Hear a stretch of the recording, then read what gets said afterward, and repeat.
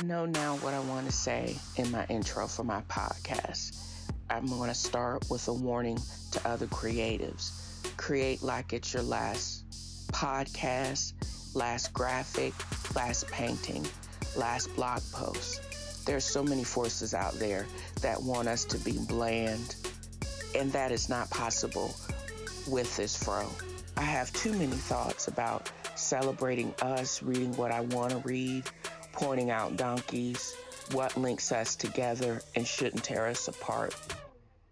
I'll also give you bonus content through TNFro's Bar on my Patreon and if you become a melanated nerd. I also will share content about getting the real tea on reality TV. Join me in this episode of TNFro is Reading for the Wild Ride. And thank you for listening.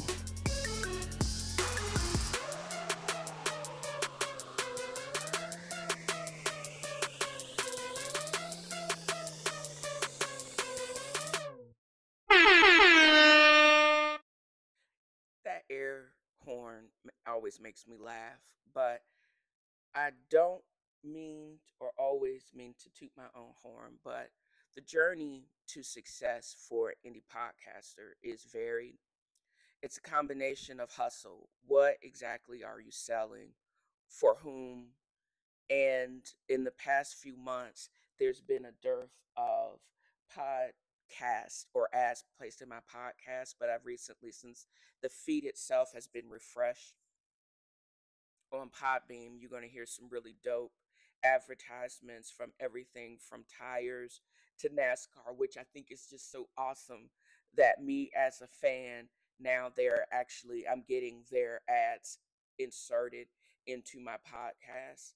I also love the fact that I still am increasing my downloads, increasing um, dedicated repeat listeners, and I'm getting some really dope reviews on Apple. Personal growth on steroids, uplifting conversations for positive change. These are 5-star reviews from my podcast stands. Discovering the power within, making complex concepts easy to understand is a valuable resource for personal development. That's what I want to do. Nurturing your body and your soul, igniting passion and purpose, a podcast oasis for growth seekers, guiding you towards a purposeful life. So that's what my whole goal is, not just with the longer format, but also with the bonus content, which I call bonus content. I'm hoping that it would just give people that creative edge, that encouragement to basically seek knowledge, seek positivity. I mean, come on, 226,000 downloads later. I mean, it can't be wrong. So different. I am over 200,000 downloads from where I was last year. My intent is to get 200,000 more. This still, even 4 years out, is still relatively new in the podcast game. I'm trying to do whatever I can, from editing to writing letters to going live in some places. Hopefully, as soon as I get my RV back, that is, uh, and making it more visible to the local people, enhancing my guests, getting people up here that's going to give people the advice and the encouragement they need, and continuing to provide that service to my listeners. You guys are awesome. Thank you for listening. Keep leaving 5-star reviews. I'll read them on air, especially if they're not too trolly. And don't forget, if you would like to, drop me a line at tenfroisreading@gmail.com. If your message is not too trolly, again, I will read it on air. And as always, thank you for listening. My gratitude is to Matchmaker.fm, the online platonic collaboration or connections for creatives. Um, I'm glad for them to be able to allow me to connect to interesting people like Karl Swanepoel. He's actually the CEO and creator behind Revelancer. Um, Young guy, complete millennial. Started his first business at 13, a collaborative platform that he would eventually sell for a profit. And he's done it again with this platform, Revelancer. Although I was not as familiar with this particular platform prior, but it is a way to actually, it's different than Fiverr, where you sign up for free and then you basically can match your skill set with the needs of someone else. Revelancer just acts as a free go between platform. Um, it seems like it's free, completely free right now. Somehow on the back end for continued services and for more advanced services, they've decided that they would monetize it. I'm more interested in how you get financing for something that is so free. For freelancers, it allows you to not have so many upfront costs to get established with graphic design, coding, etc. on the front end, and you don't pay them a fee. I mean, it is completely free, y'all. Navigate to revelancer.com, check it out, get signed up, and then let me know how it goes. But in our conversation, he introduces the audience to this revolutionary platform for freelancers. And I think you'll enjoy first this part, as far as part one, which has been edited for time. And I will continue it next week in the rest of it for completion. So you'll get a better understanding of this service. And here he is, the youngest boss I've met in a very long time, Karl Swanepoel. Welcome to another episode of TNFro is Reading, and I have the pleasure to have as a guest on my show Karl Swanepoel. Karl, can you introduce yourself to my audience? Sure, thanks for having me. I'm an entrepreneur. I'm also a freelancer, and I built a freelancing platform called Revelancer. And our long-term goal is to give freedom back to freelancers and really improve this whole industry for the better. If that's a great lead in, explain to the listening audience what Revelancer is and also when you say freelance, is that creative, podcast, finance, or is it a combination of things? Sure. So it's a combination of things.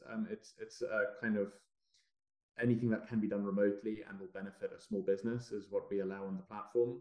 And essentially, on the platform, freelancers can showcase their work, they can connect with clients, and they can also exchange skills with other freelancers, which is something that not many platforms offer. And it's completely free to join as well. At the moment, we aren't charging for anything at all. So yeah, it's quite a good experience. That business model where you don't charge is very interesting to me because it looks like you had a successful round of financing through venture capital. Am I mistaken? Aren't there like certain things like KPIs, et cetera, that you have to get financing? So how does anybody make money? And except for the exchange of skills, is there a back end once the if the project is complete? Can you explain that to me? Because free, I don't understand free. I don't really understand free of it all. Yeah, so essentially the idea is to grow as fast as possible and then basically to learn as many things as possible. So to know to learn what exactly people find valuable about the platform and what people are willing to maybe down the line pay for.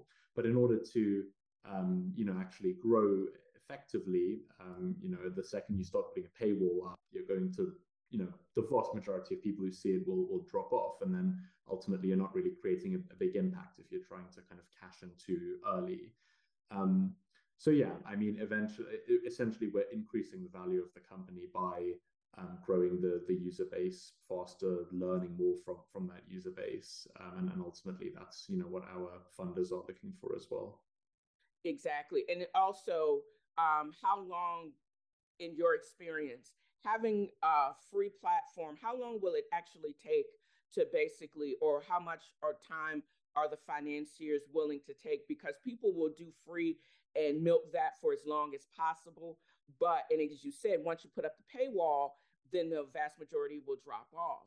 Is there like a time period that you actually give the users before you actually put up the paywall, or is that also negotiable? Well, I mean, ultimately, it'll be something in the middle. So I'd always like for Revolancer to be free in some way or another, and it absolutely will be as long as I can do something about it. So it's going to be free, and then there are going to be certain features that we're going to add in the future, which will probably have like a monthly subscription fee, but it's going to be optional.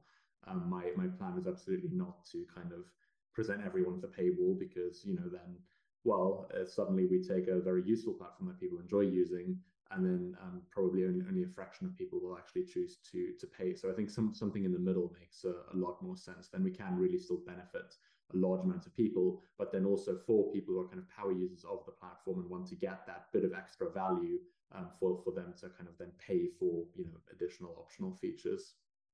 So would you say it's like the free version of Fiverr, or is this more like um, kind of like agents, like working for a true freelancer? So is it, or somewhere in between?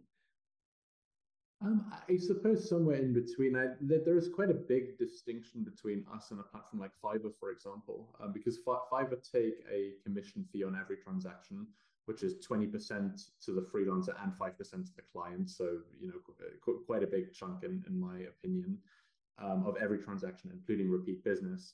And because of that, they also then stop you from exchanging email address or hopping on a video call, Right. or communicating off platforms. So essentially, we don't charge a commission fee, obviously, and also we don't try and restrict people's communication, because we don't are in a position where we have to. So yeah, I mean, we're still a freelancing platform like Fiverr, but our philosophy is very different.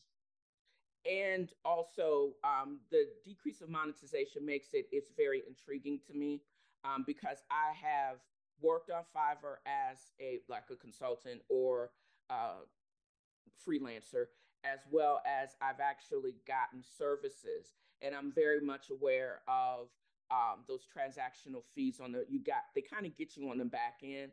It was worth it because I've had very positive experience from a worker as well as from someone that actually got the services. So I'm lucky.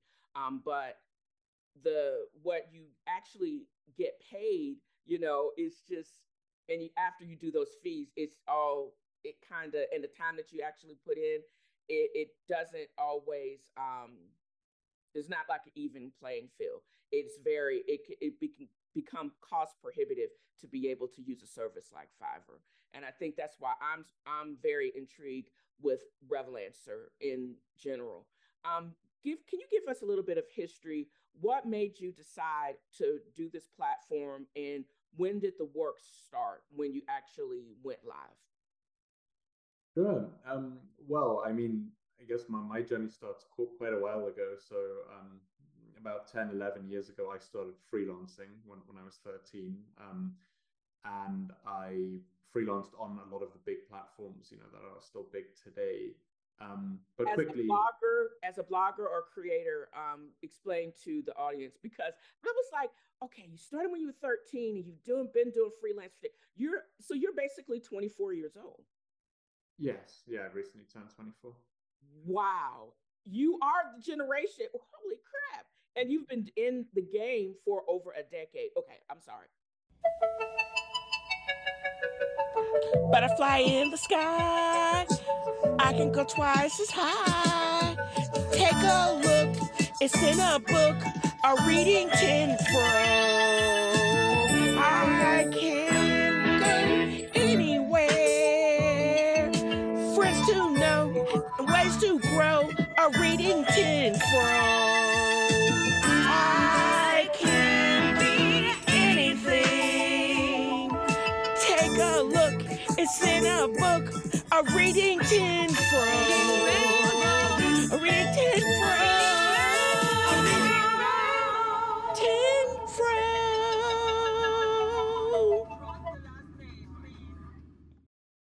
So, what am I reading this week? I'm still continuing my All Boys Aren't Blue by George M. Johnson. And what really strikes me is number one, I get back to my first love and the reason why I created the podcast. I not only get to read great books, I also get to suggest those books to others. And I've added, with the help of the book review from the New York Times Sunday edition, I've added several books to my online bookstore, Far From Bill Street, an homage to the famous Bill Street in Memphis. So, but he, there's a quote in chapter 3, at the end of chapter 3, where he basically says his fake closed lip smile, because in the previous part of the book, he talks about as a 5-year old and he got his teeth kicked in by a bully or kicked out by a bully. It, as a child, he used that fake smile to hide the pain and his inability to just be himself. He started wearing a mask at an early age. It would cover his face so no one could really see who he was. His parents, he didn't blame them for anything. He just pointed out that raising a black queer child in a place like America that made it still very dangerous just to be black, a black male, in fact, was already hard, but they raised him with understanding and they guided him the best way they could. He always never had to guess at their love. They actually showed it in their support of him, just to fight to exist as authentically as your authentically self. He basically did it. This was like a literary transition. They said this book is a series of essays, but it goes from as he was a child, he was queer, to transitioning to the non binary as they are, is something to be read. And it's very enjoyable.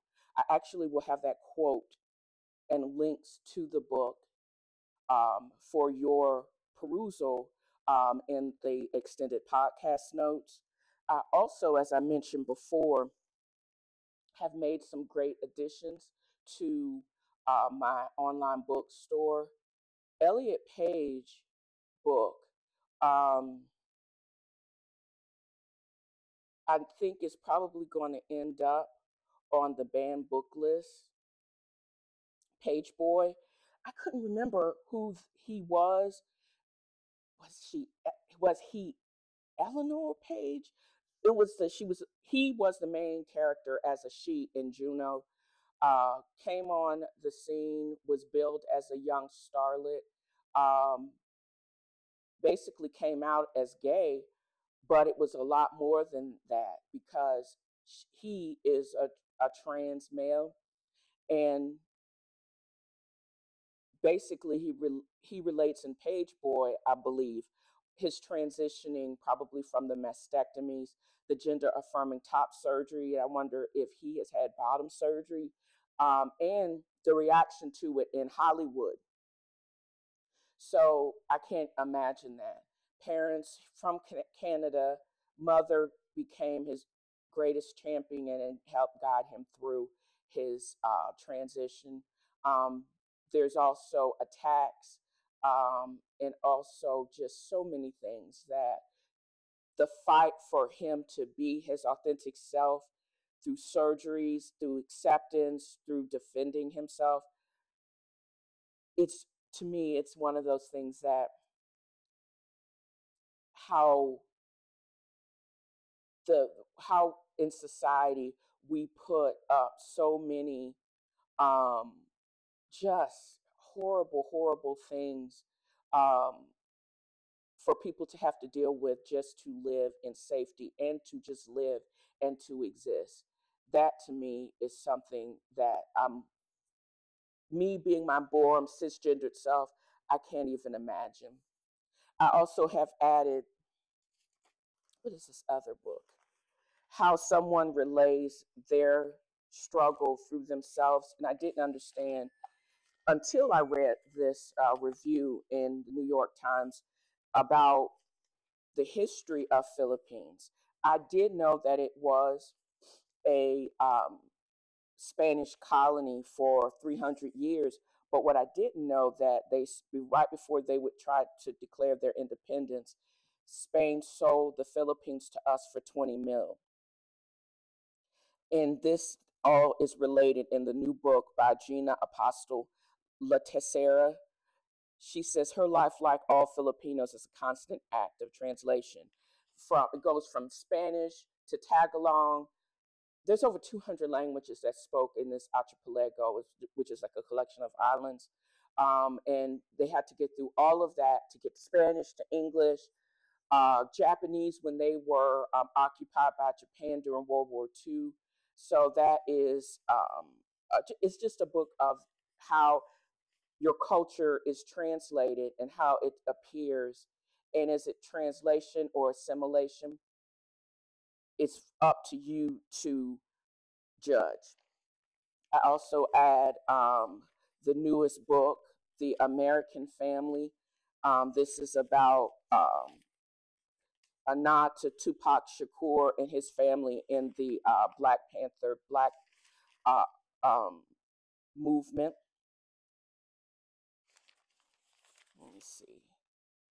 An American Family, the Shakurs and the nation they created. Um,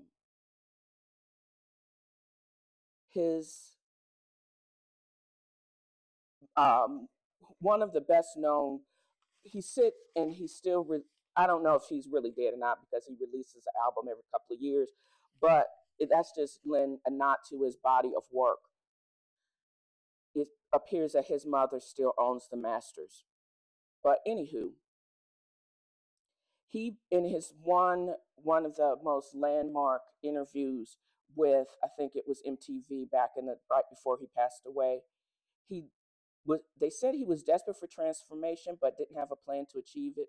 He says, I'm not saying I'm going to rule the world or I'm going to change the world, but I guarantee that I will spark the brain that will change the world. And that's our job, to spark somebody else watching us. I'm going to have to find that and quote, figure out how to add that to my podcast notes. Also,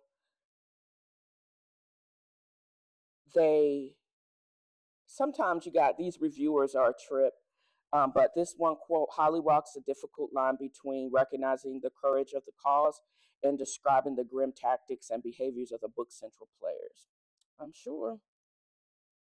But the rage that was is within and how that translated into a movie or a movement is something to be told. And I'm thinking this is probably one of those books that tried valiantly and made a great and should get an A for great effort. I'm just saying. So what is going on in culture in the zeitgeist? As I was stating in previous sections, one of my favorite pastimes is reading everything, but in particular the Sunday New York Times. For like the better part of this past decade, I've been getting either going to Barnes and Noble when there was still a freestanding store, on into getting it delivered to my house. The Sunday New York Times has been since oh man since Sex in the City has gone off the air. I have enjoyed this pastime for a number of years. $40 a month is not such a bad price to pay for the Gray Lady. But even with this venerable newspaper, they think they're slick on so many in so many ways. For example, they will have you believe or had me believing, and I guess I didn't check the Michigan news reliable or a different reliable Michigan news source, but 10 years ago, Detroit was one of the first large cities to declare bankruptcy. They had us thinking that the city was auctioning off the fine art in the museums. The population had dipped from a high of 7 million down to less than half a million. There was no tax base and blah, blah, blah, blah, blah. And it made it seem that most of the city had been abandoned and was decaying. This was years of mismanagement, an outflux of most of the citizen with any type of wage to the suburbs and to other states. Probably Michigan is cold as hell. Even with global warming, it still gets cold at AF there. But, anyways,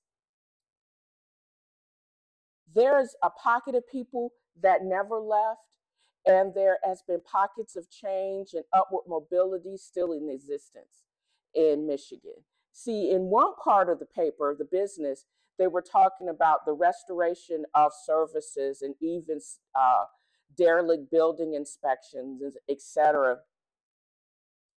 And it's a gold mine in Michigan. It's kind of like Chicago went, they called that the second city, went through this rebirth when all of the meat packing left and the industry left and they start redlining and et cetera, et cetera. The same thing happened with Detroit back in the mid to late 60s with all the social unrest. The result of the civil unrest and the civil rights movement was a string of black mayors that basically, if you hear the white folks tell it, ran the city into the ground, built the city out of a lot of money.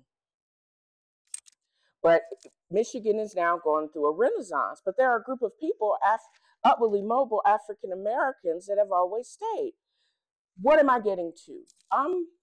Then I flip over to the arts and leisure section, and there's a 3-page spread about the Black Cotillion. It's been the DEB, the Cotillion Society of Detroit Educational Foundation, revived the Cotillions back in 2009. These are for the rich and upwardly mobile. The Cotillion tradition was based out of white tradition, and then we had our shoot off because of racism and white supremacy, where it was a way that the girls would come out and they would become eligible to get married. They have since revamped it to basically launching pad for girls' academic and professional ambition, a place where you can be welcome in all spaces and and it's okay to be the smartest person in the room. 30 of the women, young women, have gone through this process for this year, the stage for 2023. And I said, well, this is perfect. This is a tradition because it was, 10 years ago? So that would be 2013. They restarted this tradition a few years before the city went bankrupt, and they've continued it. I don't know, excuse me, I don't know if it continued during COVID, but it definitely continued for the last couple of years. And this is a multi-million-dollar endeavor. The application fee, all the accoutrement, the dresses, the tiaras, the gloves, the shoes, the lessons, all of these things culminating into a ball celebrating what these women, future leaders. First, when I looked at it, I was like, why are they having this antiquated BS? But then I said, in a city that really never, that we were almost led to believe that it was dying. This is where the continuation of this renaissance that Detroit is seeing now. It's in a revamped tradition. This is possibility of leaders revamping the whole Henry Ford healthcare system, taking over the Arts Council, bringing other industry besides the auto industry back to Detroit to continue it into the next century. And I'm here for it.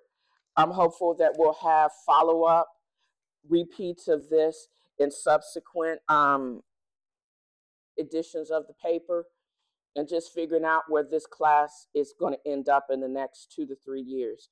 Whether they're going to be the next stage of influencers and they're going to be the next pocket uh, well or pool of where we're going to see these future leaders in other aspects, not just in Detroit, but making a rebirth renaissance once we fall back or we evolve from this conservative uh, backswing. This is how we're going to make America great again with revamped traditions, people that look like us and understanding, and we're going to have a safe place. Huh. We're going to need it because they're rolling back everything. We're going to need more safe spaces like this for encouragement for the young people. That's just me.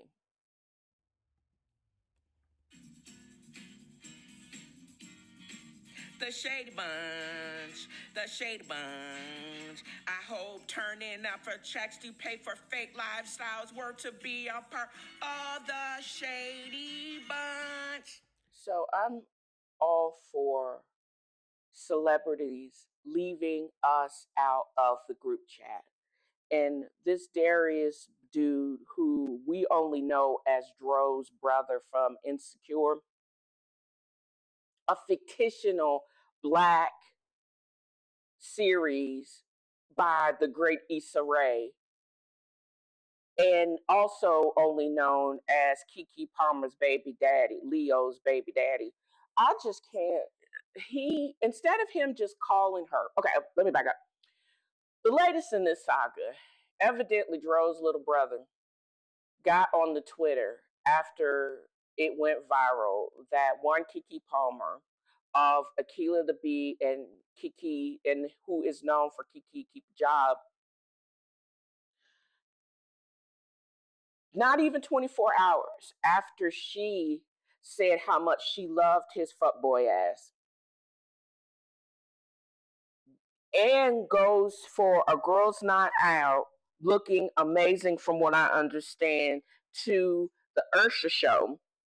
And Ursha does what Ursha does, brings her up on stage.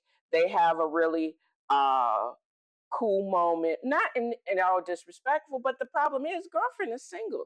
She already confessed her love to you. Nobody knows you, bro. You may be a Trump supporter for all we know. You may be a little Herman incarnate, the dude that decried COVID and then went to a super spreader event, Trump super spreader, and died. We think you on that kind of crazy tip. And you take to Twitter that her and her, because she is a mother, she's a grown woman now, beautiful. You basically went in on her and your insecurities like you ain't got no damn sense. And all it would have taken is a text after you calm down and get, can we have a talk? Personal, you make it so unpersonal and go to the Twitters and go to the Instagram and reveal just how crazy and insecure you are. Again, please leave us, the general public, off the group text. We don't need to see this crazy ass boy. Just go home somewhere and enjoy the love of a woman who decried her love to you instead of wallowing in your insecurities like a little fuckboy bitch. Therein is the problem. And furthermore, there's also a problem, sincerely, in the writing room of, and just like that, this is what I forgot that I was supposed to do. When did and just like that rap?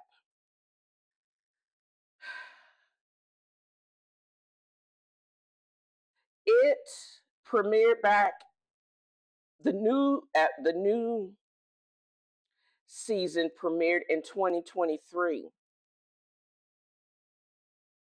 It filmed up through the beginning. It must have wrapped in January 2023. Kim Cattrall was announced not too long after that as coming back on the last episode. So I suspect has been renewed for a third season. But I'm not sure about what the ratings are from this season because there's so many problems with the story arc of the main characters of this show. And just like that is the revamp of the critically acclaimed Sex in the City. Two lackluster movies. Well, I like both of the movies. I think for whatever reason, I thought the second one was better than the first one, although the fashion was booming on both of them. I basically liked Sex in the City, and I've watched it multiple times. And you can't tell me anything. Sarah Jessica Parker has an eating disorder. However, the only one person that has a consistent story arc based on her previous Carrie Bradshaw character is Sarah Jessica Parker. I am, this last episode, I don't know. It's so bad, y'all, that I don't know if I'm going to make it to the last episode where Samantha comes back, which they've alluded to, which Kim Cattrall and the show has alluded to. And the great trip out is there was such a break between her and Sarah Jessica Parker. Everybody is demanding that she come back. But I only suspect that it's Sarah Jessica Parker's SJP was such, she thinks, oh, it's my show and y'all should bow down to me. And Kim Cattrall was like, nah, son, this is what we're not going to do. That the show itself, they could have gone on if Sarah Jessica Parker wasn't so demanding, I honestly think. And since the writing seems to be geared towards her, I wonder if she's writing. Is she more like a let me see if I can find this out on their wiki.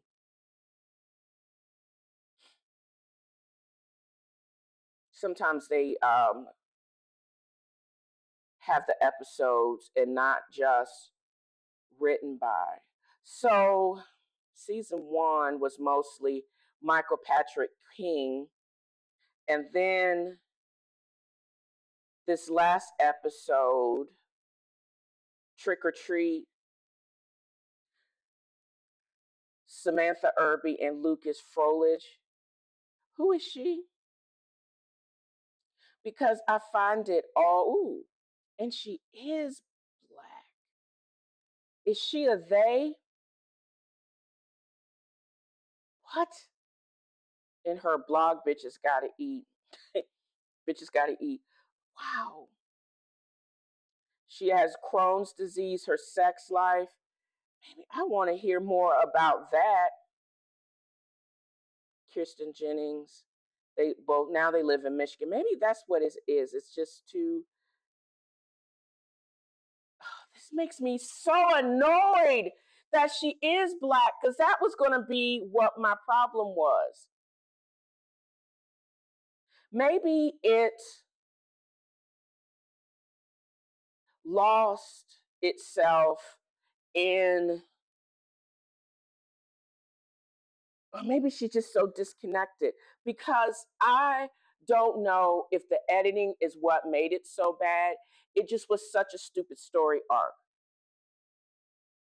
Maybe because Che, I don't know if she's Native American or Mexican American, but or like Latino, but maybe they needed someone like her that is from that ilk who's also either non-binary, but this character, black woman, is gay. It just didn't land.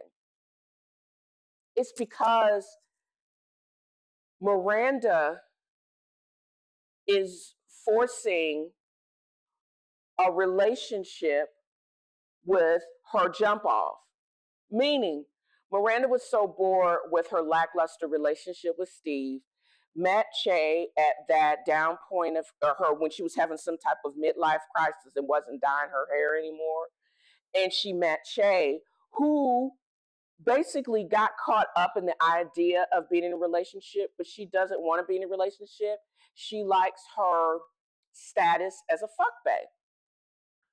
Maybe they should have taken a page out of Samantha's book. Y'all remember when Samantha was dating also dating another creative, the artist with a girl with the long hair, and they ended up, and she was like gay for just a couple of months, and then she went back. That's what she was before we knew what fluid was. Samantha, the sexual trailblazer. But anyways, but when it was good, it was good. When it was bad, it was bad.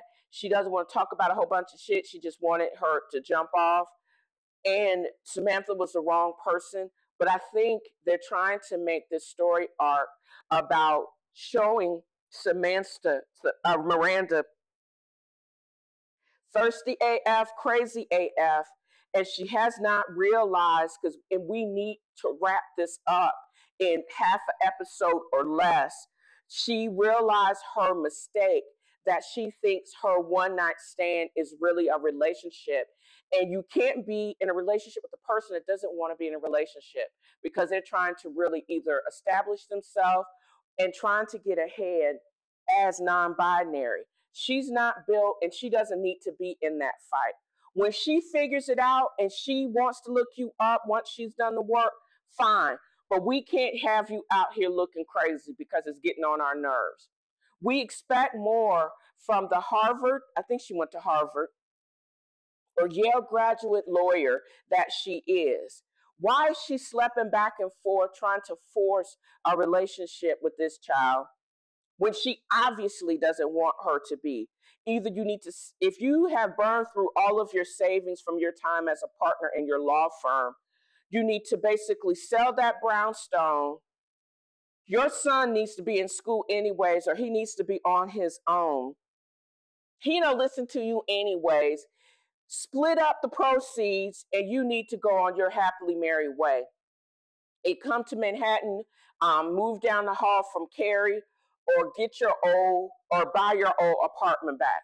But this BS that you're trying to basically, because of your own white fragility and white guilt, is not working for this story arc, because you're looking crazy AF right now. Realize the mistake, do the work, and move the freak on. I don't know about the story arc with I think her name is Nina, and Ari's character. It's not cohesive. Simi's not cohesive.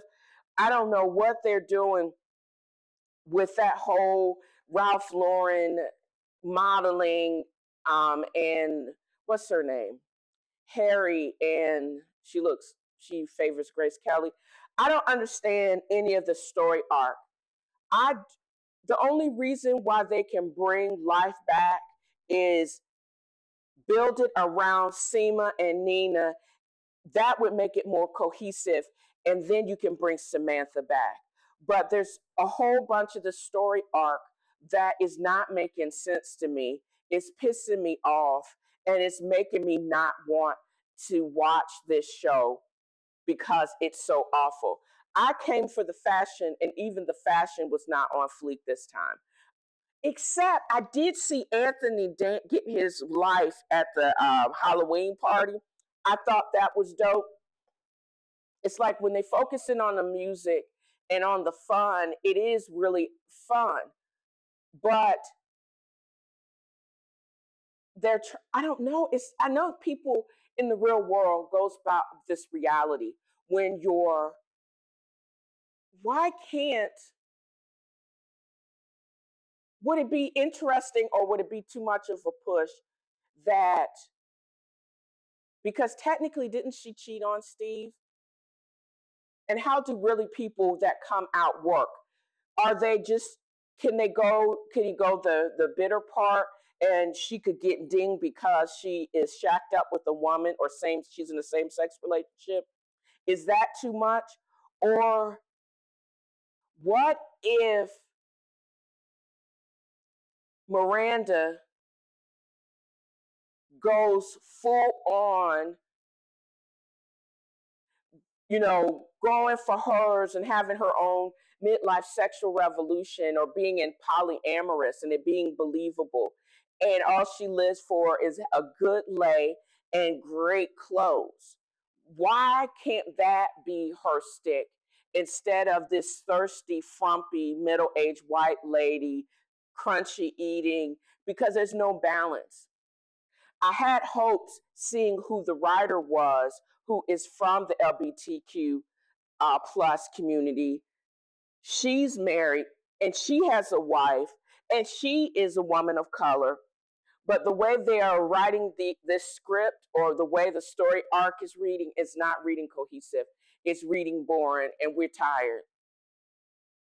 I could see Che and Miranda screwing their way through the lesbian community in New York, and the Reed Crystal being a part of that, schooling Miranda in her thirst, and then having her own sexual revolution, and them at the end finding their way back to each other when Samantha comes back, because they're doing it all wrong.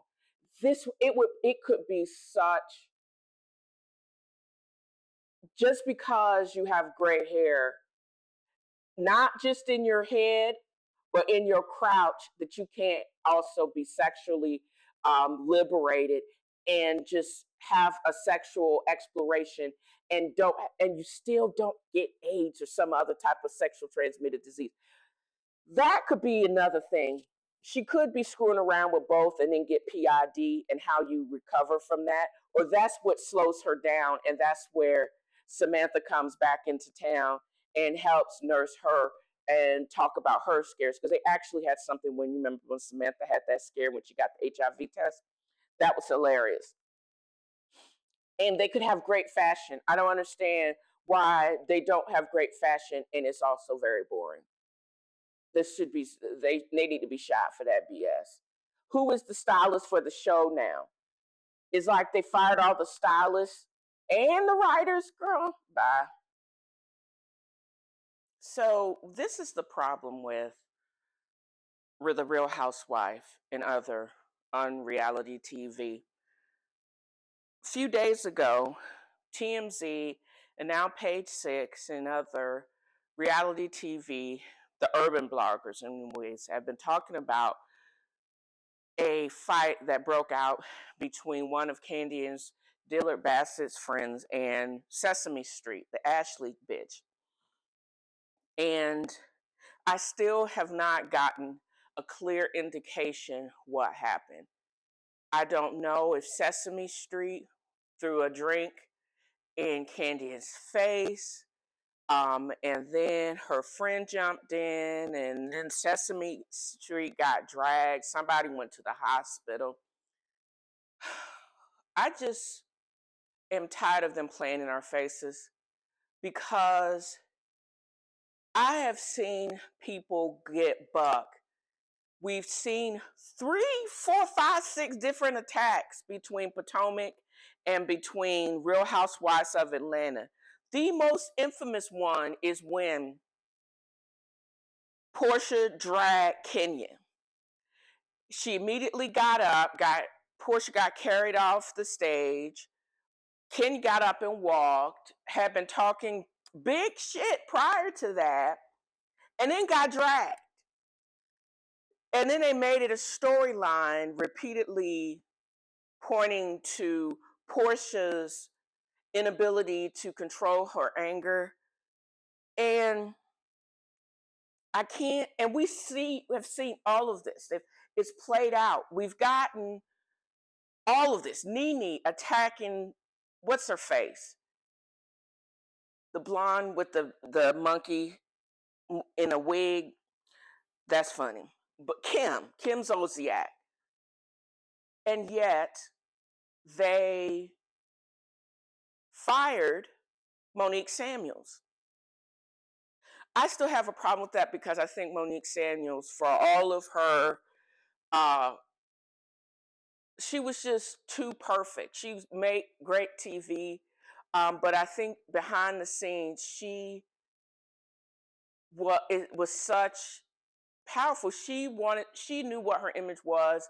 She wanted to kind of like Tootie. She was like, this is in addition to, and y'all need to film around my actual life. And I don't think she was as compliant and was willing to bend to the production schedule and the beat sheet. That's not who she was. She wanted to be a boss, and and I think her demands were beyond what was going to be tolerated. I think Giselle and Robin, the true shady bunch, but they had the charisma and they had the good looks where they were actually liked. Monique Samuels, I don't think Monique Samuels gave a F if they liked her or not. And she wasn't going to do what it was to be likable. And she definitely was not going to play down stupid. And that's what made her, that energy they were not willing to tolerate. And that's why she ended up getting fired. And now we got the same thing, the same people instigating stuff. Because I think Candy seemed to be in some mess a lot. And I'm wondering, number one, I don't understand why Sesame Street is even a part of the narrative. I don't think she lives in Potomac, because Ashley doesn't live in Potomac anymore. She's one of those messy friends of the show that is just getting her storyline, because she doesn't get paid unless she's in the scene. And that fight is a way to get in a scene. And someone that is willing to do that is going to have some problems with. I don't understand why Sesame Street, is on part of the Potomac. The only thing is, if it gives Ashley a storyline because her divorce is final and she messed up her bag, girl, bye. Also, aside from, if you're going to have better wigs and fashion, you need some other story. You can't have an improvement in the wardrobe and still be boring. Still don't understand why Margot is on the show. She's never been a wife. She's been a girlfriend, and she has not had anybody on the show until she had gone out on the one date that we were privy to with the chef. I'm glad I watched the after show. I'm probably going to end up watching it again because they dropped some gems. Because it looks like that show was taped after the show wrapped, and Drew was already filed from divorce from Ralph. And it is obvious in their interaction in the interview style that besides Candy, maybe Sonia, and maybe Kenya, I don't think any of these girls actually hang out offset except for being directly filmed by the show.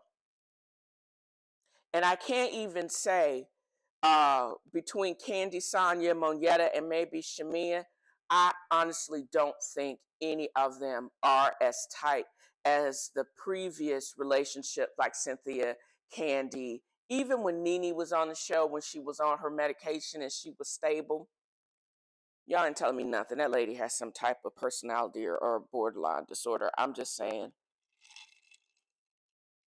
But you can tell when she's really even keel and when you can tell she's off kilter. It's just like the celebrity of it all and what people started tuning in for is too much for her to deal with. So she goes off the deep end, and that's when she gets sat down from the show. It seems like Nene is going to be formally off for a while because she had that big lawsuit in 2022, maybe 2022, alleging racism for the network. So I don't know. I don't understand Drew's. I don't understand the most divisive bone carrier trying to do some healing, and it's all a sham. It's Sheree. They're in Portugal now, and I'm glad they are. It seems like they've had some really good, the Real Housewife franchise, that is, has had some really good times in Portugal. I wish they would discover Puncha Um, I I just and I did not know. See, this is what you get. The after show got tidbits in it with this episode of the confiscation conversation, meaning Sheba Sheree debuted on the show last season, and she gave Andy a bag and a t-shirt, and they all were supposed to get stuff, but all that stuff was allegedly taken back.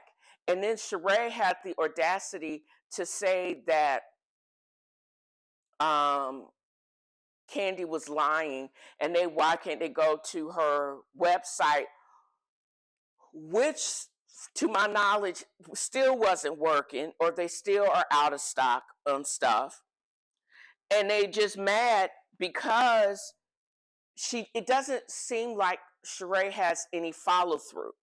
And Candy told her years ago she has the most noticeable brand and has not done anything consistently with it. It's been 14 years since she started talking about it. And all we've gotten, there was a hat and somebody got a sweatshirt and Andy got a bag. But other than that, I don't know. So, and then it seems like it's just haterism. Everything that Candy, from tags to OLG to her dungeon show, to even to what's this? It's Ace's little boy, Blaze. To Blaze the Steakhouse, even in spite of the shooting, has been successful. Sheree has not succeeded in having that level of success, continuous level of success. She alluded to she had her own shop for a minute, but it has since closed. She had that book that's now 99 cents on Amazon. And then she by Sheree finally had a fashion show with fashion, and but it's still not on the level of success as any of Candy's endeavors. So I think there's a lot of jealousy and player haterism with that. Also, Drew, in her actress ass, did not know she got cast in the show, in Todd's show. And it also has come out that she messing around with Ty Young of the Atlanta Dreams, of the Love and Hip Hop Atlanta, what's his name? Oh gosh. Stevie J's ex-girlfriend. Her boo. And y'all do remember when Bolo and the South Carolina turn up, where Kenya was mad because Latoya messed around with Portia. Evidently,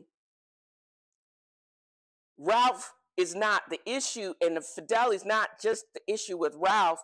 Also, Drew may be getting it on with Ty Young, y'all. Girl, I can't. It's at least she got some type of salacious storyline, and I hate that for her. She, in the end of her marriage, evidently the after show was taped after they had filed, so there have to be certain tidbits that are going to drop. And if that scene from Todd's show is any indication about what is to come, I may have to continue to tune in. It was a big question mark on Potomac. I'm only watching, getting caught up on reunions for uh, the other shows. Which one did I leave off of? I don't remember if it's OC or I know I watched the reunion in New Jersey. I may have to watch this last season of New York because it looks like they have revamped it. But I think they have a bunch of turn-up queens, much younger.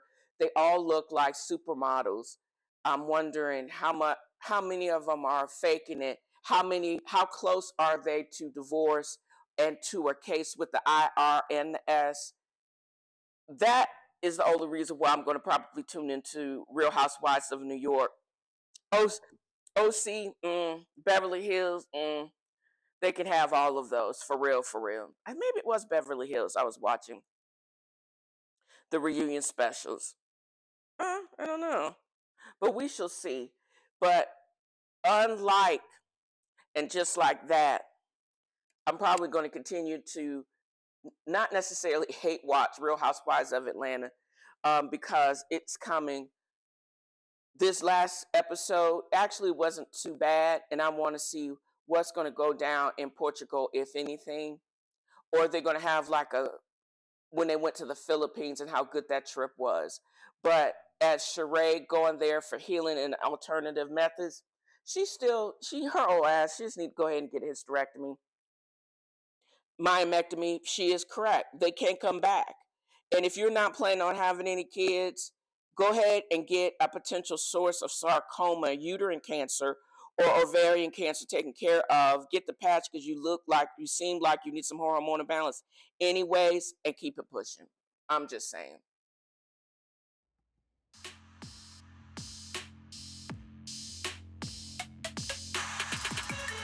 And that's it for this episode of TNFro is Reading. You know, I talked cash-ish all last year. I hope the listening audience will continue to enjoy my opinion and not so subtle shade. I mean, I'm 2,000 listeners per episode in, so go run tell that, haters. I may take it on the road if I get hint sponsorship. Navigate to DalesAngelsInc.blog for swag and extended podcast notes. Don't forget to hit like or leave a 5-star review. It gets me on top of the algorithms and it may just get you on my show.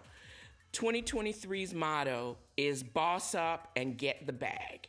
And as always, tell a friend and thank you for listening.